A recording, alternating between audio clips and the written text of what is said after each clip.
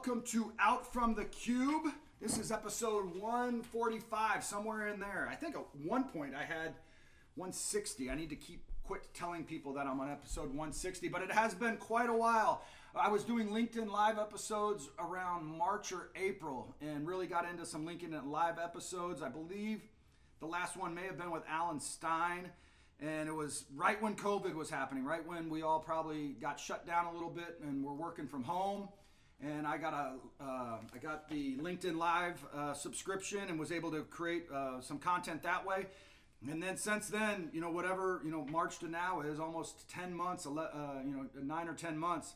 Haven't been able to put out an episode. So job change, job responsibilities, house responsibilities, and a variety of other excuses that I can come up with for not putting out some episodes. But have been thinking a lot about the podcast, what to do with it, people to bring on, how much I've enjoyed it over the past 2 or 3 years.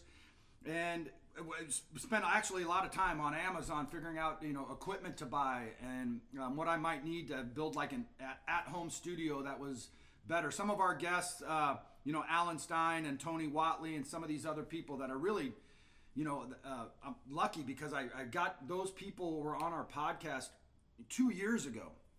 And to see, Tony Watley, who does 365 Driven, who's out of the Houston area, and to follow him on LinkedIn and Instagram and Facebook and see what that gentleman is doing in his life with his family and his career and the value that he is providing through his content is absolutely amazing. And the same goes for Alan Stein. And I remember having those people on 2 or so years ago, but I missed out, on those conversations. I missed out on those relationships by not being totally immersed in the podcast. But again, some things come up professionally, and somebody told me 30 minutes ago on a phone call for my work about my number one stakeholder. My number one stakeholder in my life is my wife, and my number one thing that I have in my life outside of my family is my work, and so that would always come first, and what I'm asked to do with that responsibility. But I'm excited to go back into it. I started doing some research, like I mentioned, and started thinking about getting the podcast going again. And then a friend of mine wanted to have a cup of coffee with me 2 days ago. 2 days ago? 2 days Yesterday? ago. 2 days ago. My friend Joe Quinn wanted to have coffee with me, and so we went and had a cup of coffee, and he just asked, like, hey, what's going on with your podcast? And I've enjoyed it. He said he enjoyed it and things of that nature. So I told him, I was like, hey, I'd like to get it going again. And so he said he would like to come back on and possibly be a regular with us, much like we've had, Jason Wells. So if we're at 145 episodes, Jason Wells has been on 30 plus of them. And those have been great. And Jason's career and what he's doing right now in light of, the pandemic and, being shut down a little bit and businesses maybe being reluctant to kind of spend money on some of these things. Jason's just doing a great job, and we need to get reconnected with him and see how he's doing and all that. But Joe wanted to, be kind of a regular with us, and I'm all for it. And Joe's been a dear friend of mine personally. We had him on the podcast. I looked it up before we pressed record. Joe was episode 12. So if we're on 145, Joe was episode 12, which was probably at the beginning of 2018, maybe or 2019, maybe 2 years ago that we had Joe on. So Joe said he wanted to get on, and I was like, hey, this is great for me to some of the things I'm learning and trying to implement in my life with my teams, my kids, and my career of just about creating momentum, being accountable to to somebody, one person, many people, can really just kind of get you springboarded to create action. And so with that, Joe, welcome to episode number 2 for you. We're doing this from the basement of my house. But again, Joe's a dear friend. We do basketball with our families together. Our families hang out together. Our wives are friends and all that. But welcome to episode 146, I think it might be, and episode 2 for you. Yeah, well, thanks for having me, and glad we had coffee the other day. And I was telling George, it's because he took a little break, spent 6 months, and you've done a great job with the podcast, and the honeymoon phase is over. So you got to get back to telling your story. So I think you've got a lot to share, and glad to be back on the show with you. So thanks for having me. No, this is great. So yeah, Joe. So we'll have Joe on regularly, as even a co-host with us. There probably will be times as we get back into this, that, maybe it's, I guess somebody called it a solo cast. A friend of mine up in Chicago, Coach Molitor, who runs the Molitor group up in Chicago, who's become a friend. He does solo cast. So there might be that on occasion. But pandemic hits, right? March. I think you had you got a new gig. The gig that you had, it just you started a year ago, 2 years ago. Yeah, almost a little bit less than 2 years. Yeah, and then everything goes well with that, and then the pandemic hits, right? So how has that impacted you, your business, your career, your dreams, like everything that you want to do? How has March till now, right? March to January 15th. What's been going on? Yeah, the pandemic hit. Obviously, it really changed the industry, and I think so. I'm in the alcohol industry. A lot of people didn't know what to do. Businesses didn't know how to react. What's it going to be? What's the impact?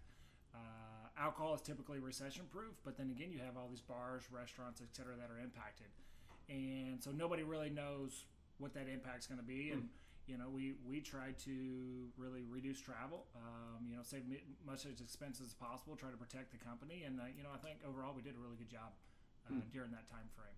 That is, is being when something like this happens, is being in the alcohol business, like, are you sitting there going, whew?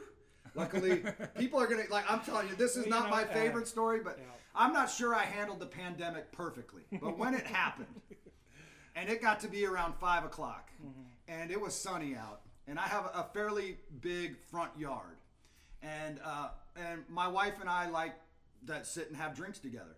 And when the sun is out and the pandemic hit, and it's March and April and spring is breaking and the lawn chairs are out on the front lawn, and we would grab drinks and sit out there and wave to the neighbors. It became, at some point she said, we got to quit doing this, right?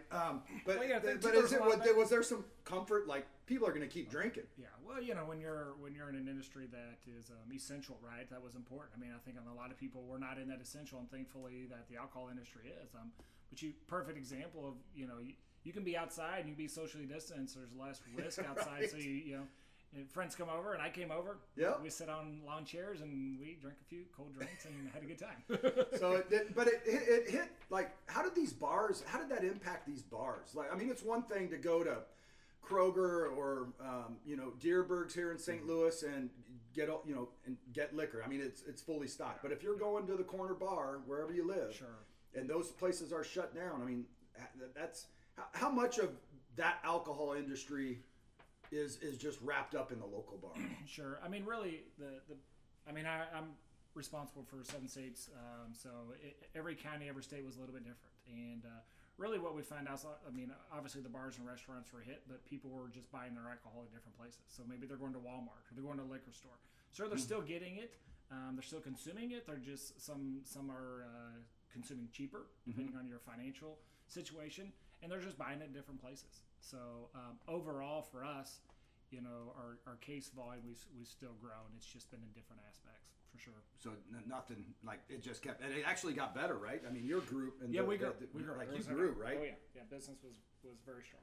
Now, do you think did the pandemic have a play in that, or would you have probably hit those numbers anyway? No, it definitely, pandemic helps. So yeah, anytime there's a disruption in the market that's scary for people, unfortunately people drink in good times and drink in bad times. Yeah. So, yeah. Well, I think it's important. I know we said we try to keep these as we move forward to 45 minutes, and I want to be true to that, although people that have listened to the podcast before know I get long-winded, but I talk fast. And so, but I do think it's like, go back and listen to Joe's story, but give your story. It's episode 12, I think I said, 12 or 14. I believe it's 12. Just your background. Like, you're a Missourian. You grew up here. Yeah. You went to college. Went to Columbia, right? Yeah, What's your story, real quick, on what you've done?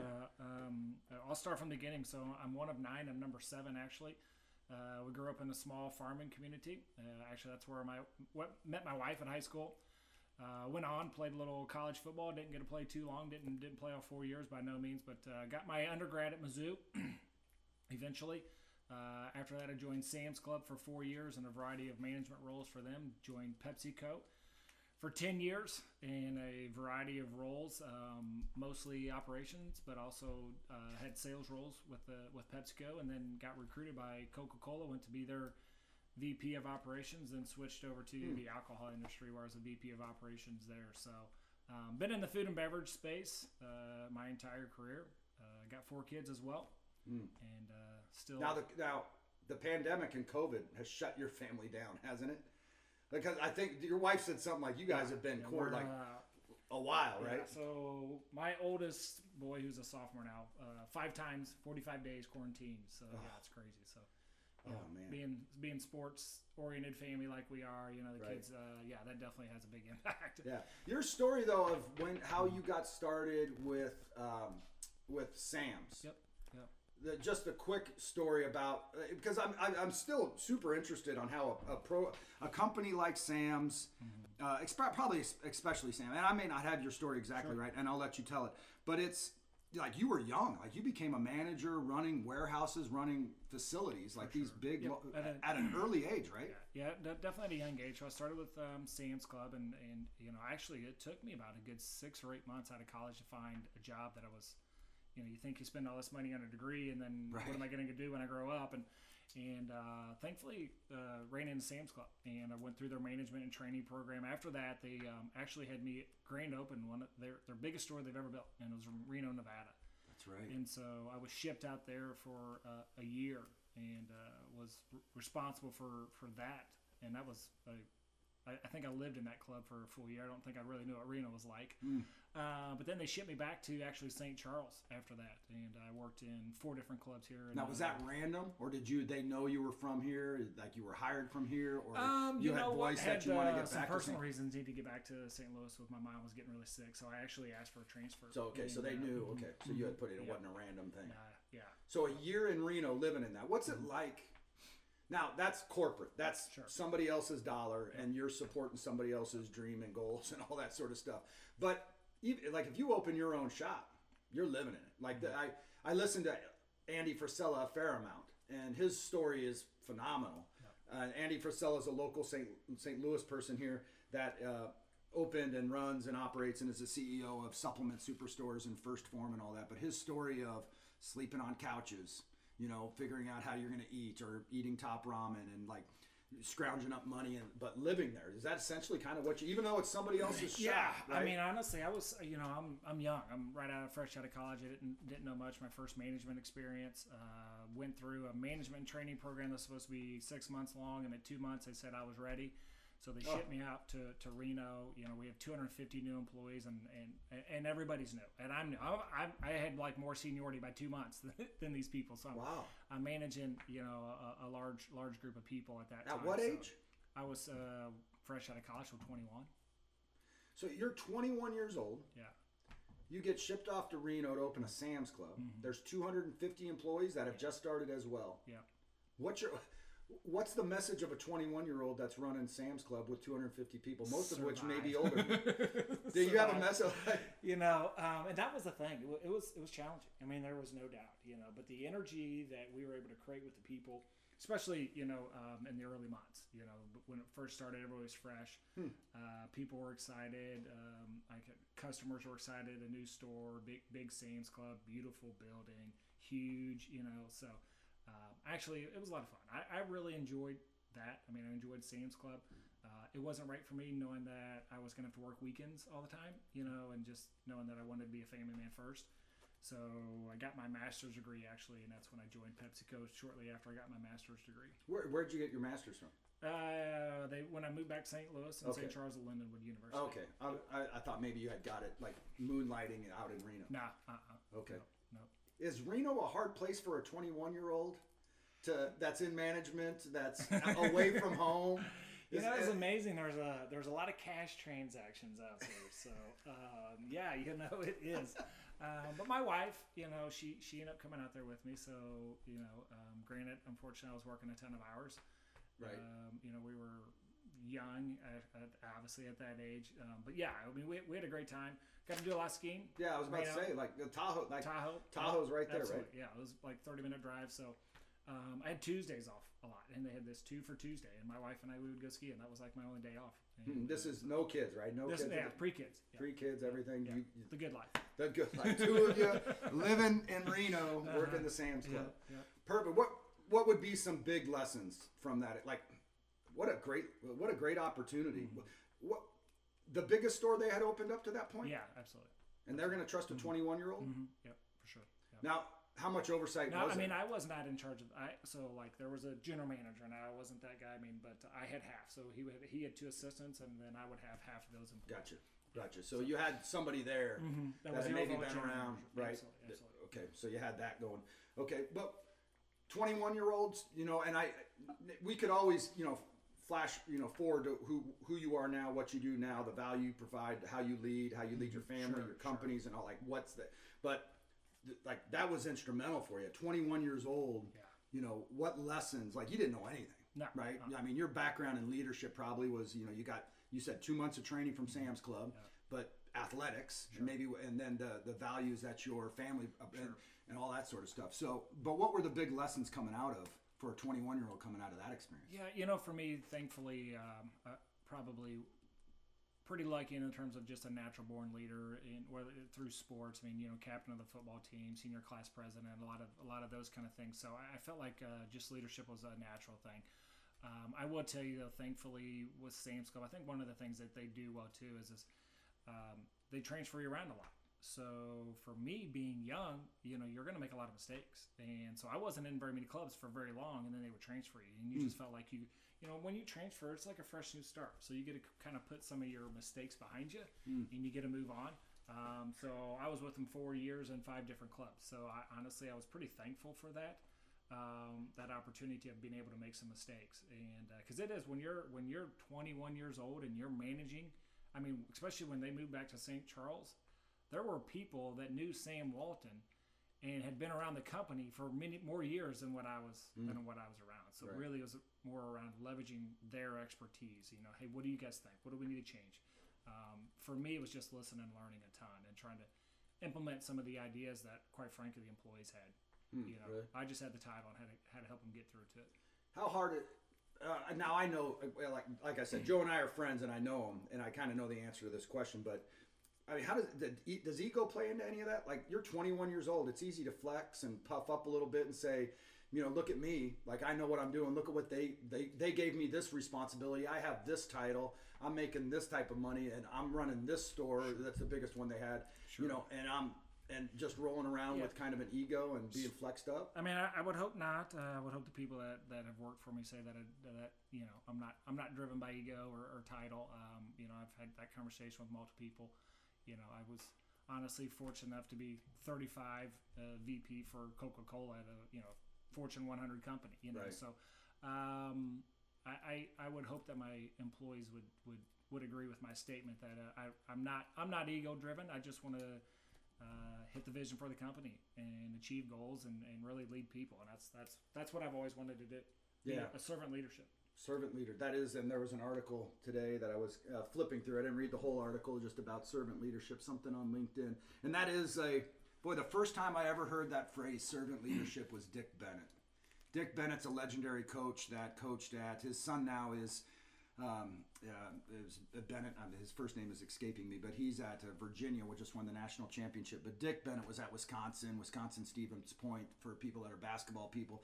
First time I heard that phrase, and for whatever, now it's like the word, right? In terms of leadership, like this whole, I find myself saying with the groups I'm working with professionally, and here's the thing I've learned about leadership, and this is how I took what you said. You said natural born leader, something along those lines. Like you just said it, like it felt like you were born.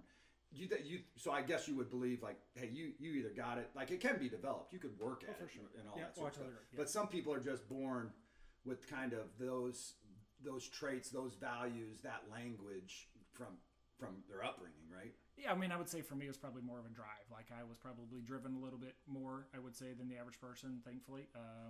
Maybe that's my upbringing, or maybe God blessed me with those skills. I'm not too sure. Maybe it's a combination of both. Right. But when you're one of 9, you figure out how to be self-sufficient. And when you're on a farm, you got to figure out how to do things. And so, I was able to really just take those learnings and just try to apply them to everyday life. Yeah. I think those things, because this is what it has me thinking of about leadership. And one of the things that I try to do with my teams is, we say these phrases and these words, and we read these books and podcasts, and we do all this sort of stuff. But at the core, what my belief is starting to be in some of this stuff is it's just got to be who you are, and it's got to be really authentic. Sure, for sure. Yeah. Right. So when you talk about some of this stuff of like when Joe and I got together, the first words out of his mouth when we started talking about the podcast were, I think we can provide a lot of value. Right. It wasn't like, let's network, let's meet a lot of people, let's get guests that can help us get, better bank jobs and a better parking spot and a nicer car. Like it was like, I think our stories and the people and the guests what we bring on can provide value to people listening, even if it's one person, right? It can be somebody. So it's like I know Joe, right? And I know that's like him, that's his values, that's his authenticity, that's who he is, right?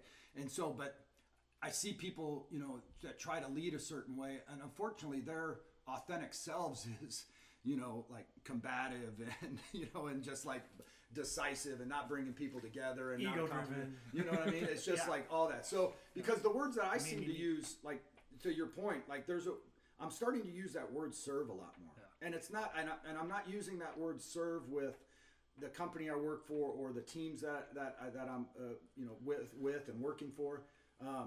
But I mean that. I'm like, man, what can I do to help you? Like, what can I do to make your job easier? Yeah. No, I totally agree. And I think too, as you get into leadership positions, I was introduced to that servant leadership model, like you were mentioning, from Al Carey. He was the CEO of Pepsi at the time, and he was the first one. But I didn't really even know what the hell it meant. And he showed this inverted pyramid where the CEO was at the bottom. I was like, holy cow!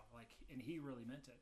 And so I got a lot of lessons from that, and as I grew, older and learned more. But when you're a leader, it's really about just empowering the people and removing obstacles. That's what you're there for. Yeah. Like, empower them to make decisions, allow them to make mistakes, coach them along the way, and remove obstacles, whether they're financial or maybe it's sometimes cross-functional obstacles that get in the way. But there's always obstacles, and honestly, that's usually one of the last things when I hang up the phone with one of my direct reports, like, what can I do to help you? What do you need from me?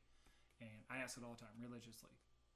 And you expect, kind of expect an answer, oh, right? Yeah, you know what I mean? Like, hey, and your people... We're not talking for nothing here. What do you need Well, what do you need? Like, how can I help you, right? Exactly. And having people know, like, shit, he really means it. Mm-hmm. Like, he means what... Yeah. It's not lip service. That is Joe. That is George, hopefully, that, hey, I'm here to... the thing that I'm getting more wrapped up, I'm 40, almost 48 now. And so I'm getting old, right? And we were talking with my team earlier about when this started, me being 34 years old. Now I'm 48, title, title and paycheck and parking spots and things like, I just want to provide value, make, and the pivot that I'm making definitely in the past year or so is, what can I just do to make your job easier? And I ask people now at work, I'm like, tell me 3 things that you hate doing and that suck about your job. What is horrible? And people even above me or people that are peers with me, like, and what can I do? What can our group do? What can our team do? How can we serve you so you don't have to sit around? I had a gentleman that told me, he's like, George, I spend 3 weeks every quarter doing stuff I absolutely hate. 3 weeks. And it's just administrative garbage. And I'm sitting there going, all right, well, tell me what sucks about it. Tell me the process. Tell me what you do. Tell me who could support you. And I was like, let's just figure this out. Like, let's lean this out. Let's figure out how you don't hate 3 weeks of your job, which is what? Is that 24 weeks a year, right? Is that almost half, right? If that's right, if my math is right. So, I think if we had leaders like that, like, hey, man, what sucks for you? And how can we make this better? And how so that hit me with what you're saying. Like, take it a little step further, because to me that's an important exercise. Like, you really have to. It's understanding your team, right, and understanding what their strengths are, understanding what their opportunities are. So let's say if you have 10 people, you've got one person. Maybe it's 10 hours a week that he absolutely cannot stay in that job. You might have somebody on your team that actually doesn't mind doing that, And so if you think about those 10 hours of unproductivity that this person might have because he hates it, maybe it probably takes him 12 hours because he doesn't want to do it or whatever. But you can maybe it's sliding that work over and give that guy 40 hours of valuable time where he can focus. Because that was definitely an activity that I would do with all my employees. Like, what's your strengths? What's your opportunities? We all have them. Just be transparent about them. Like, and then you need to understand what the strengths and opportunities of your team are. And sometimes you got to switch some work around. Because it just doesn't make sense. Like, are they? Where's our time focused? This is not a beat up exercise. This is just trying to understand what everybody's doing. Where are you spending your time? And are you doing things that you're good at? If you're not, do we need to train you? What do we need to do? How do I need to help you? Maybe there's some things that are like you're saying, administrative work. We can just slide those to somebody that's paid a little bit less. Right. And I get you focused on the high value stuff. So, and that takes some time. It takes some work, but it's definitely a much needed activity that I would recommend everybody doing with their teams for sure. Yeah, I like the phrase of let's get you focused on the high value work. Right. You're both. Everybody's got value to provide. Everybody's valuable to the team. There's nobody. I was talking.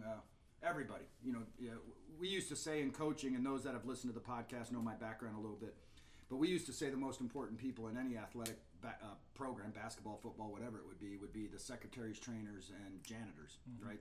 Those are the people that you have to make feel part of the team, and they're the lowest paid, right? Those are those are your people. You got it. We use the phrase "build an army." You start building your army with those people. But the thing you said, or what you were saying that has led, that this is what I took that you say. I took what you just said, I took everything literally, but my mind changed to really thinking about as managers, leaders, whatever you want to call yourself, right? But as leaders of groups at your organization, if you don't know what sucks about your employee's job, you need to start asking, right? And that's a takeaway for me, matter of fact, point blank, I need to write it down. Like the people that I'm being asked to lead, projects I'm being asked to lead. If you don't know what is cumbersome and what people don't like and what sucks, and listen, part of working is doing stuff you don't like on occasion, or stuff that takes a long time. That doesn't mean that the manager can remove the suck. There's going to be stuff that sucks, man. There is. You can't take it away. But if you're if I'm leading somebody and I know, take this gentleman for example, if I never ask that question, and him and I can't sit down because we're intelligent people that love to problem solve and lean a company and a team out, and I never knew that problem. But now that I know it, now I can get in a room with him, myself, and maybe one or two other people and say, hey, this guy's super valuable and super important and gets things done, but we've got him 3 weeks a month or 3 weeks a quarter doing things that are the worst part of his job, that isn't a great use of his time, and if it needs to be done, and it needs to be done by him, it's just not efficient. It's not efficient that it takes 3 weeks. So how can we solve that? If you don't know the people underneath you or that you're leading, underneath is probably not the greatest phrase, and what problems they have, how the mindset is, how can I make your job better? What can I do? What boulders that are on you can I lift off, right? On the flip side too, if you're going to tell me, Georgia, you have 25 hours of suck work and I can't change that for you, and that's just who you are, then maybe you're not at the right company, right? I mean, realistically, or I'm going to understand that you're a potential flight risk. This guy's doing 25 hours of work every week that he hates. There's probably a chance he's not going to want to be with this company very much longer. And so it helps you understand that too. And how can you start growing your next future leader if that is truly the case?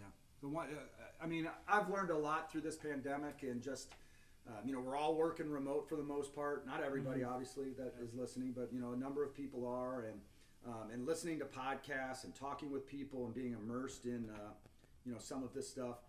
The one thing I've learned is, man, I control my career.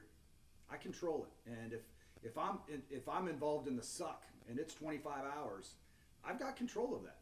Right? I mean, I can make decisions now. They're not always easy decisions, and sometimes the outcome and the finish line of those decisions is difficult, but it's there, right? I'm reading right now a book by David Nurse. I encourage everybody listening to get David Nurse's Pivot and Go book. David is he's the nephew of Nick Nurse.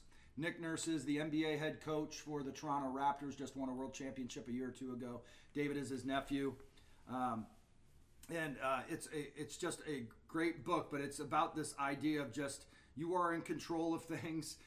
You can make those decisions. It's hard to make those decisions. It's hard to pivot out, but there's many main takeaways from his book. It's really great, and I've connected with him on LinkedIn and very lucky with that. But one of the main things he says, and his mom told him this story, and you've all heard this story before, but his career, he worked for the Brooklyn Nets and ended up getting fired. He was a shooting doctor in the NBA for the the Brooklyn Nets. and he got fired. They had a coaching change, and he got fired, and he got pushed out. He thought his dream was to be in the NBA and work with that level of athlete, and he got fired. And now he's sitting on his mom's couch. And his mom said, and we've all heard this phrase before, but one door closes and another opens. But his mom said, man, one door closes, and she said, David, like 4 or 5 more are going to open, and some of them are going to have like beachfront property overlooking the ocean. You just have to be open. You have to be aware. You have to look for the opportunities. You got to network. You got to meet people. You got to do all this sort of stuff. And that impacted him. So all that being said, like, yeah, if you're there, I'm not encouraging everybody to go quit their jobs if they got 25 hours of suck. But yeah, I'm encouraging you to have the mindset of, like, I control this. Like, I control what's going on. And if things don't work out, like there's beachfront property waiting for you. Like, it's out there. It's out there and waiting for you, but you got to be open and responsive and available. And again, you got to take action.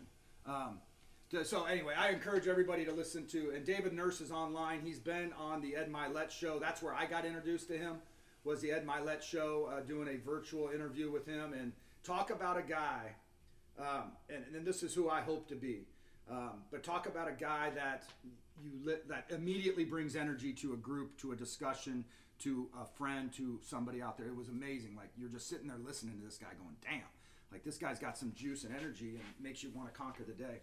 I'm going to pivot off that real quick. I don't know how much time we have left. If we go longer, we go longer. Oh, got plenty of time. Plenty of time, right?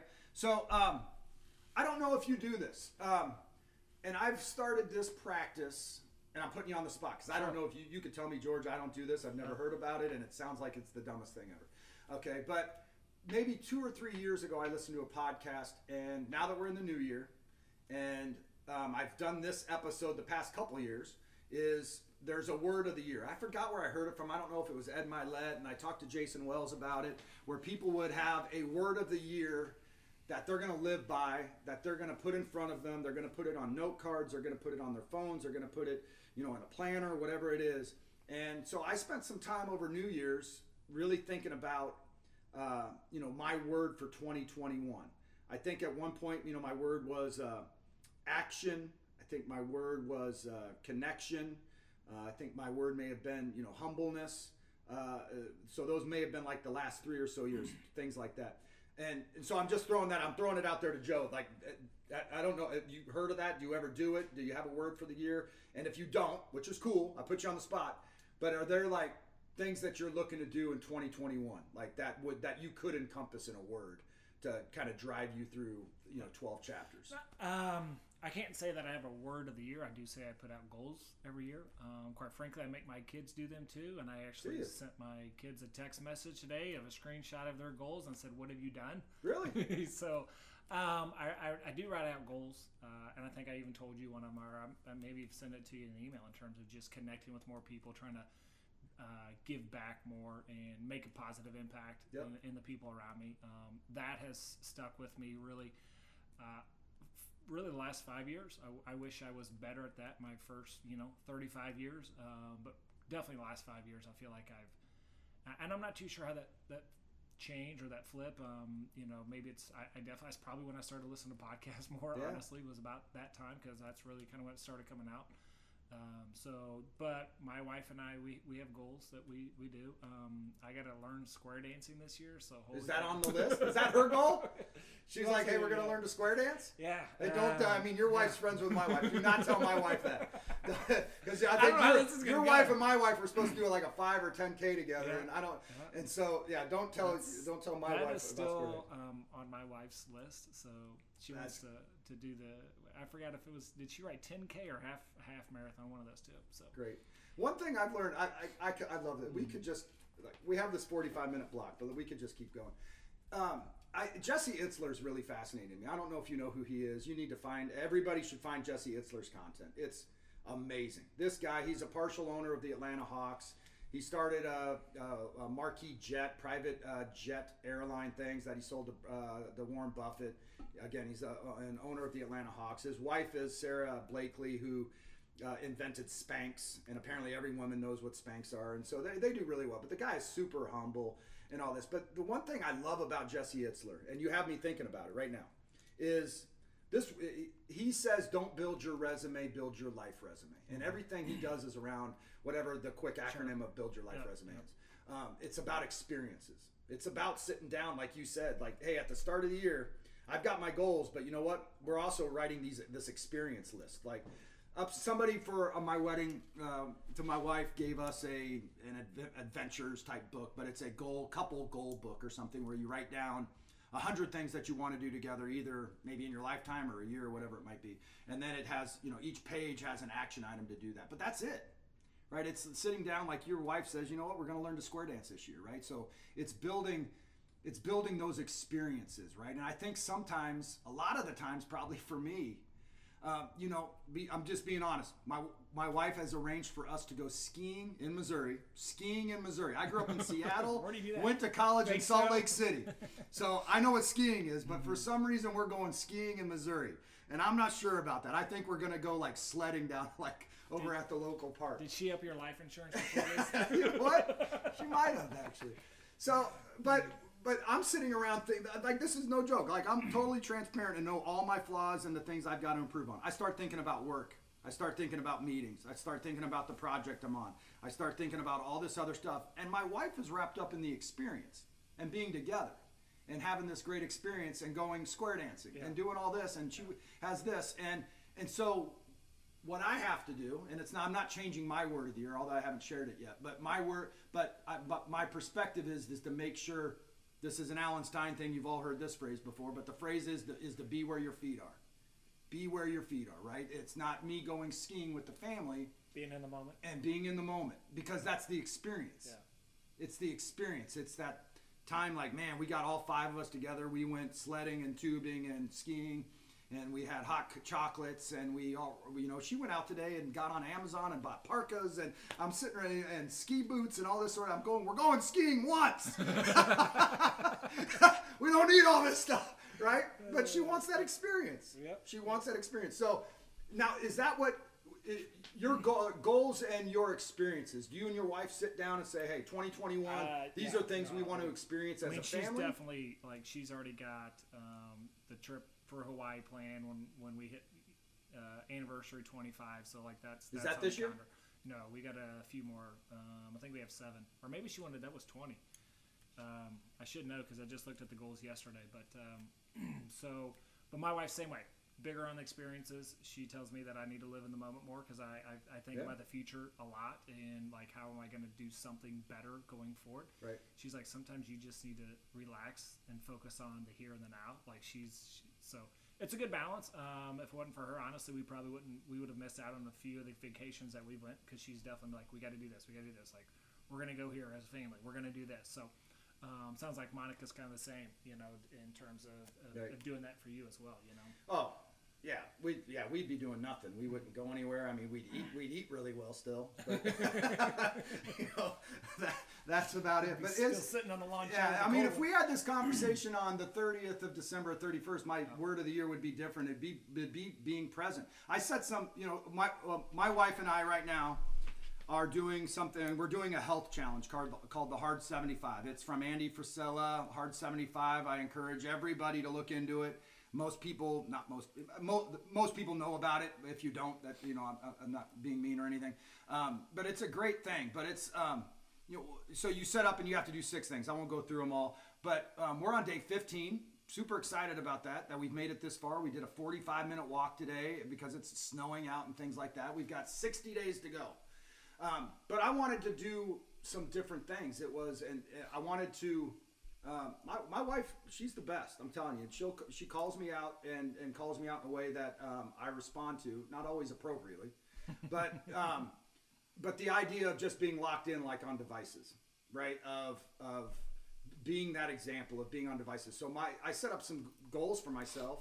Now, the stuff going on in Washington D.C. is throwing me for a little bit of a loop on not being connected to my device, but it's. I didn't want to be on my phone for the first hour of the day. Didn't want to. Didn't even want to be on the TV. I wanted to get up at the hours I get up, 4:30, 5 o'clock, 5:30, and say, all right, for the next hour, no TV, and for the next 2 hours, no phone, and not even touch it. Now, I'm not doing it. I think it's great. I did it for a while. I need to get back into that. But the other thing that is of importance to the experience and being present in my wife's life and in my children's life and at the home is no phone after 7, right? And that's been hard for me. Like, but those are things like that's not part of the hard 75. It's just things that I thought would be better for me. But to the point of goals and experiences and being present, shit, I think those are like two amazing. Like those are one. You don't start your day with a bunch of garbage. It really is. It's just a bunch of garbage, in my opinion. Like no, I agree. You know, and then at 7 o'clock, I should be locked in on the family. I should be locked in on my kids and my stepdaughter and my wife, and we should be having the experience. One, and then it's just the example of what I'm showing to my children, right? And so that's hard. But all this, I'm putting a bow on this, but it's all really built around these experiences and these goals. Let me ask you, what do you do with your kids and your family? Like, do you all sit down and say, pull out a piece of paper, pen, and like we're writing things down and we're going to set our goals up? Do you walk them through the exercise? Do you brainstorm with them? Do you map it out? Do you brain dump? How do you do all this? It's definitely not like they're one of my employees. Right. But it's I definitely so I mean it's been 15 days or so since we did it like December 31st. So you know, one was you know, how are you going to impact other people? Like, what are you going to do to whether it's be nice, you know, or help somebody, or you know, I'm on a board of a homeless shelter. Like, are you going to get involved there? Are you going to do something like that? And they had to have a school one.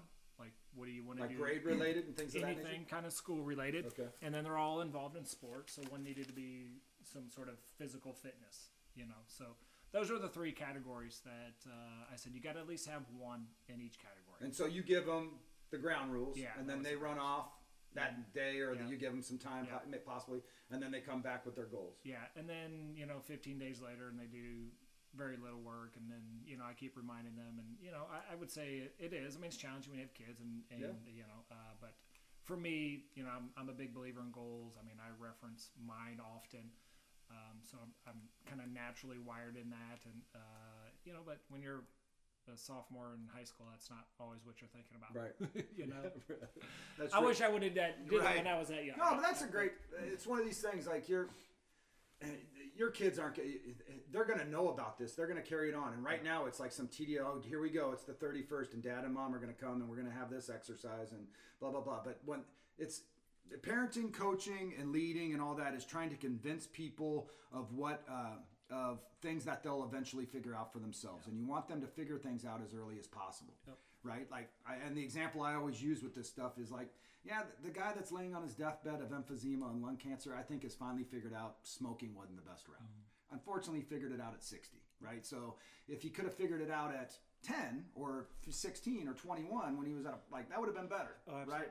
So it's one of these things, like your kids may not figure it out, but if they figure it out at 21 and they're in college saying, hey, it's January 1st, I'm going to sit there, and maybe your boy Kyle picks up the phone to your daughter Carolyn and says, hey, are you working on your goals? Like, Dad wants us on our goals, right? Well, when you and I grew up, I mean, that's what I was trying to tell the kids the other day. I said, look, when I grew up, if I didn't see it on the sports, like watch it on the news, or we didn't have the chance to go back and look at YouTube or LinkedIn. We didn't have those opportunities for interviews of professional athletes or people to go back and pull it up on my phone and say, why was Michael Jordan so much better? I mean, there was a few books that were written on him. I wasn't the most avid reader. That's not my preferred method of learning. I mean, I'm much more of either a visual, or I'd like to just listen to stuff. I'm not a guy that can sit. I don't have patience to sit and read a book. I love to learn, but that's not my preferred method. I don't mind reading, but so for these kids, they have so much more opportunity. To learn at such a younger age. We didn't have that opportunity to. Yeah, we need to have that practice here with the kids that we have here. Again, it may not be anything that they bite onto, right? But it might be when they're 25, right? And being able to letting these kids and everybody. I'm working with teams now, and I had meetings this morning. And I just said, hey, my goal is to have the best team in the entire company. And what do those things take? And what can we do? And what process and behaviors and habits can we create so we're the best team? I'm doing that with 55-year-olds. Like, how can we goal set to get this done? The word of the year that I'm rolling with this year, and hold me accountable to this because we'll be together, throughout this year, is finish. Right? I want to finish everything that gets going. I am king. I am the king of starting. I'm the king. I rule it. I can start basements. We are sitting in my basement, and this sucker is started. You're going to get that workout done on Monday? I'm going to start on Monday. I got to get, I'm in the Heart 75. I'm 60 days away. That's good. Am I going to finish it? Yeah. Am I going to finish the basement? Am I going to finish the dishes? Am I going to finish, everything? Am I going to finish? Am I going to finish? I am the king of starting. I had a friend whose wife refused. He wanted to do something in the bathroom or remodel or something like that. And he was going to start it, and his wife said, absolutely not. You will not be touching this bathroom. You will hire a contractor. And I think the story was, and he was really upset about that. And she was like, because you're going to start it, and it's going to sit this way for 2 years and never get it done, and I want it done, right? So it's that idea of just finishing. So I do like the idea of being present, of being where your boots are, as Alan Stein says. And I like the idea of finishing. Like, again, we're sitting in my basement right now, and it's got, framing up and drywall up and wires running everywhere. But it's a long ways to go till I'm able to open the fridge and grab a beer out of it. So that we're trying to keep these to 45. I'm super excited about being back engaged with the podcast. Really because of this. And I know I have a tendency to talk fast and get long-winded. But a friend of mine sent me a link the other day. He's reorganizing his business. He's the owner. He's the founder. He's the CEO of his own business. He's a friend of mine. He's reorganizing it. It's a coaching and consulting business. He's been on the podcast. He's done LinkedIn Live with me. One of the best people I met in 2019. It was an amazing connection. But met him because of networking on LinkedIn and the podcast. The podcast and reaching out. One of my college roommates that I haven't heard from in years listens to the podcast.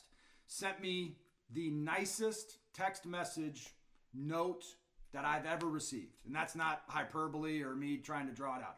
The nicest I've ever received.